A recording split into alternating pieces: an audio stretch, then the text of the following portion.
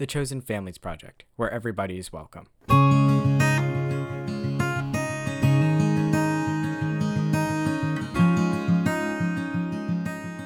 Hello, everyone. Welcome to another episode of the Chosen Families Project. My name is Julian Rebello, and today's episode is called Air Force Veteran Eugene David Converse's Story. So, this photograph I recovered from a photograph lot off eBay, and this photograph especially drew me to buying the photograph lot itself in the first place. And this was because it was of a handsome gentleman in a military uniform. But it wasn't just that. Attached to the frame and taped to the left-hand side, so it's like a paper frame, had a childhood picture of him attached to it. And this gave me not one, but two photographs of the same person to compare to other relatives when I go look in trees and do research. So I thought this would be a pretty interesting case. Now, I ran into a snag when I was considering buying this lot in the first place. And this is because when you look at the back of the photograph in the frame initially, there's no writing on it or anything. However, but then what I decided to do was take a gamble. I figured, if I cut my losses, I'll be able to try at least something and make for a cool story. But when I opened up the photograph frame, I found out that I hit the jackpot because it had his full name and his Air Force enlistment date. So I was like, perfect. So the back of the photograph reads exactly, Eugene Converse went in the Air Force in 1952, April 19th. Now, my goal was to identify who Eugene exactly was, about his military career and who his relatives were. And luckily, when I was looking through other trees, I found another photograph to compare to. And it had even more photographs of Eugene's that I was able to find similarities to. So now I tell you Eugene's story. Eugene David Converse was born the 26th of November 1932 in Dearborn, Michigan, to parents Eugene David Converse Sr. and Ella Leona Titsworth. His father, Eugene, was born on the 10th of May, 1876 in Bridgewater, Michigan. His wife, Ella, was born in New York in April 1887. The couple married in Britain, Michigan on the 19th of April, 1904. The family had a total of 14 children, with Eugene Jr. being the baby of the family. His father was listed as a farm laborer according to census records. During his childhood, when he was growing up, tragedy soon struck because, they had 14 kids and they were married so early and had Eugene so late. Unfortunately, Eugene Sr. was on the older side. So his father died at the age of 58 in Detroit, Michigan from acute lobar pneumonia, according to his death certificate records, on March 26, 1934. And then his mother would soon remarry soon afterwards to a man named Edward Little on the February 15th, 1936. However, unfortunately, this relationship did not last for too long. And I often, you get marriage records, but a lot of places, unless specific, I've never really seen formal divorce records, and that's where I have to search newspaper indexes or newspaper articles or things like that. And even then, sometimes I really don't know the full extent of a couple separation, because I've seen in instances where they didn't use the letter divorced or D, they'll put widowed, but the other individual is still alive and just with a different person. So it really depends on the locale. But in this case, in Michigan, and I don't know if it's Michigan or just Detroit, they had specific divorce records dating from the 9th of August, 1937, this amazing collection. Just a unique collection to a certain area that I thought, provided really useful information. And it noted for reasons of extreme and repeated cruelty for that time period was why they actually separated in the first place. So in 1951, Eugene D. Converse graduated from Adrian High School in Adrian, Michigan. The quote of his yearbook writes, "A man of muscles," with the nickname Tarzan. And this is from his yearbook. But it didn't, with certain, when you're in yearbooks, especially from the 50s, a lot of times it lists organizations and stuff that they were part of, but it doesn't list anything next to his name. It just has his name and a quote. So then, as part of his timeline, as we know already, he enlisted in the Air Force, according to the photograph, on April 19th, 1952. And then on April 4th, 1954, according to the Austin American, Eugene Converse would marry Patsy Marie Croft. And what I love, especially from the 50s and the 60s, they often list these really detailed wedding articles about these couples. So I'm going to tell you about this article now. Patsy Marie Croft, Eugene Converse take nuptial vows. Miss Patsy Marie Croft, daughter of Mr. and Mrs. Earl Thomas Croft, 914 Blanco Street, became the bride of Eugene David Converse on Sunday at the home of the bride's parents. The bride attended Coleman and Austin high schools. The bridegroom, son of Miss Ella Converse of Adrian, Michigan, is a graduate of Adrian High School and is now stationed at Bergstrom Air Force Base, where he holds the rank of Airman Second Class. The Reverend Lester Prost of West Austin Baptist Church was officiating minister. The double ring informal ceremony was read before the mantel where rosebuds formed a floral decoration. For her wedding, the bride chose a navy suit and white accessories. Her headdress was white with blossoms intersped on the misted veil. Her flowers were white carnations. Matron of honor was Miss Charles R. Davis of Odessa, sister-in-law of the bride. She wore a white two-piece dress with navy accessories and carnations. Best man was Doral Croft, brother of the bride. For the reception, after the ceremony, bouquets of roses formed a centerpiece on a lace-covered tablecloth.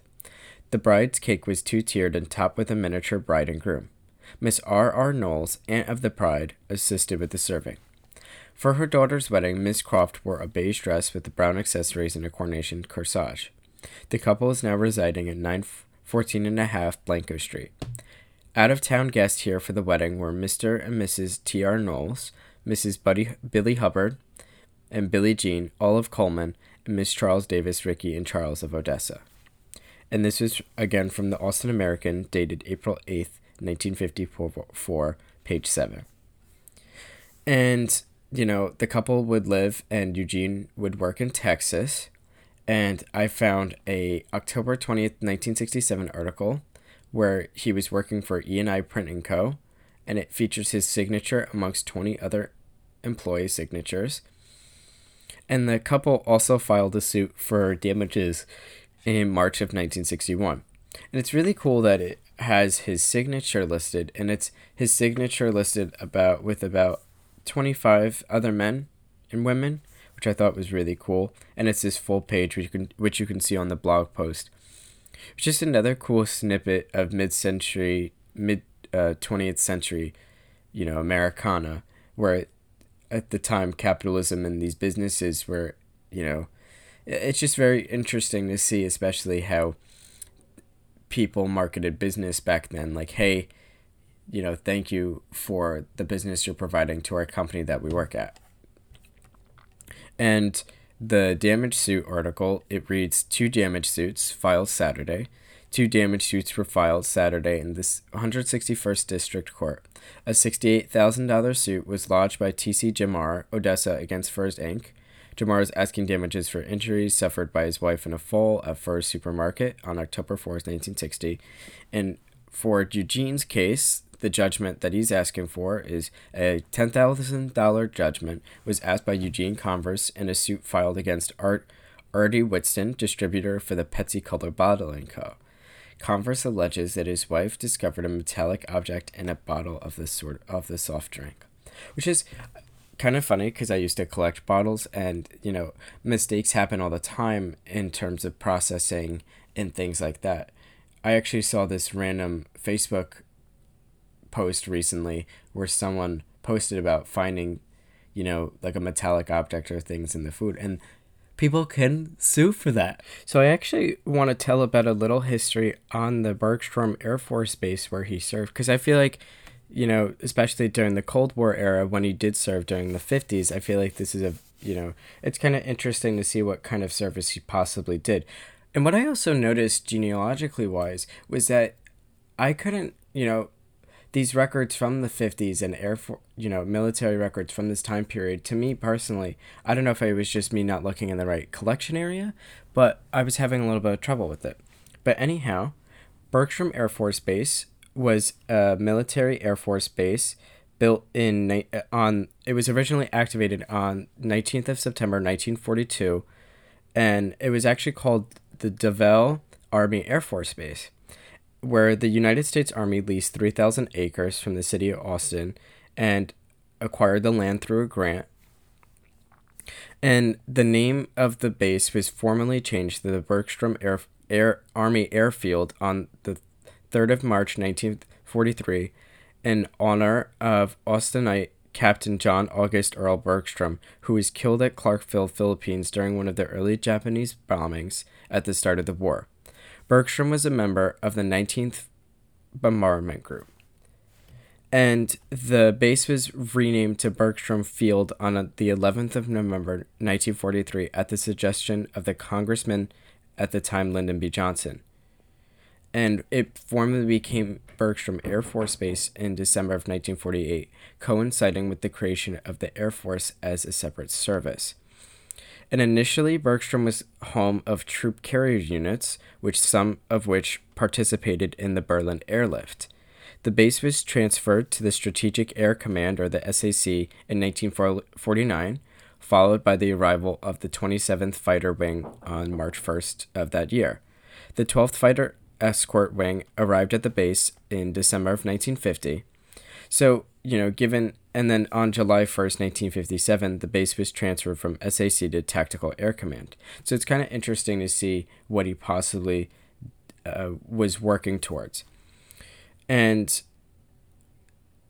other articles. So I'm reading from a couple different sources. One is Military Wiki and one is Wikipedia.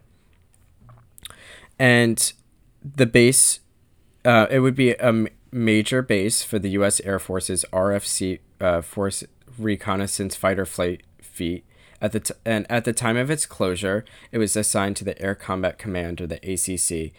And it's said to have closed around, It's said to have closed around 1993. So in the late 90s, it had shut down as a formalized military Air Force base. I also see mentions of people, it was used as a strategic air command. They also had potential to serve in Korea too. So, it's just provide a little background on the possibility and to the extent of what he did. In 1993, the base was closed and it began base realignment and closure processes. And then the city of Austin saw this as a solution to its major dilemma of how and where to replace the municipal airport, and after years of complaints from local residents about noise pollution from low-flying aircraft, the city of Austin decided to construct a new airport. And as city officials continued their search for a new site for the airport, Bergstrom Air Force Base, located inside the Austin city limits, was placed on the 1991 base realignment and closure list. The city quickly realized that it was the ideal location for Austin's new airport, and Bergstrom Air Force Base was placed in a very strict restoration schedule in order to open the airport within the time frame required by the city. And the Austin Bergstrom International Airport project is the largest construction project in Texas in 20 years. Cargo operations began at the airport in 1997 and have expanded to include 2 additional carriers. 2 dual runways allow for simultaneous takeoffs and landings. The old Bergstrom Runway D, at 12,050 feet long, is named as the Lyndon B. Johnson Memorial Runway. Johnson landed on this runway when he visited his home in Texas and considered Bergstrom his home base. The second and shorter 9,000 feet runway is dedicated to former U.S. Representative from Texas, J.J. Pickle. Pickle insisted that the new airport have 2 runways running separate and parallel. The new terminal building memorializes former United States Representative from Texas, Barbara Jordan. Anticipated growth in the local area prompted the city to expand the number of terminal gates to 25, with this capacity to expand to 55. Austin expects to have 16,000 new jobs associated with the airport by 2012, and more than 17 725,000 square feet of new development drawn in the surrounding areas. And I did this little bit of history too because at the time, Eugene was still alive and would have seen this expansion of his old Air Force base being converted into an airport. And currently, the airport has now expanded and it functions today in the Austin area.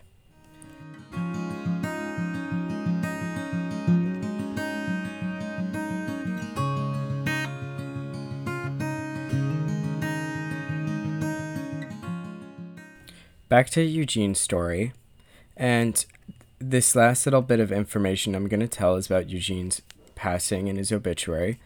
And Eugene would pass away on February 20th, 2014 at the age of 81. And his obituary reads, and this was one of the first things that I saw, and it also includes a photograph of him. It says, he also went by the name Gene, so he went by a nickname according to his obituary. Gene David Converse, 81, of Round Rock, passed away on February 20th, 2014. Gene was born in Dearborn, Michigan on November 26, 1932, to the late Eugene and Ella Converse. Gene is survived by his loving wife for almost 60 years, Pat Converse, daughter Debbie Sanders and her husband Warren, grandchildren Robert Bigham and her husband Slade, Chad Sanders and his wife Sarah, great-grandchildren Kylie, Tristan, Anastasia, Catherine, Chase, and beloved nephew Charles Wayne Davis and his wife Chris. Gene proudly served his country in the Air Force for 4 years. And for reference, he enlisted, according to the photograph, on April 19, 1952, so he would have served within the Air Force at Bergstrom Air Force Base from 1952 up until 1956, and in between that, he had met Patsy and had gotten married to her. The article also writes, he then went on to retire from the Texas Rehab Commission, and visitation will be held in Beck Funeral Home in Austin, Texas on Saturday, February 22nd, 2014, from 9 a.m. to 10:30 a.m. Graveside services will be held in Austin Memorial Park Cemetery on Saturday, February 22nd, 2014, at 11 a.m., and arrangements are under the care of Beck Funeral Home. I am currently looking for any close relatives of Eugene's, considering that he has a lot of close families still alive according to his obituary, and due to his recent passing within less than the past 10 years or so. And if you are related to the family or Eugene, please reach out to me at thechosenfamiliesproject@gmail.com. And I am so honored to tell the story of an amazing Air Force veteran who had to deal with some hardships earlier on in his life, but was able to have an amazing family and be surrounded by a ton of loved ones. And remember to take care and remember how loved you are, and you are always welcome here. Bye now.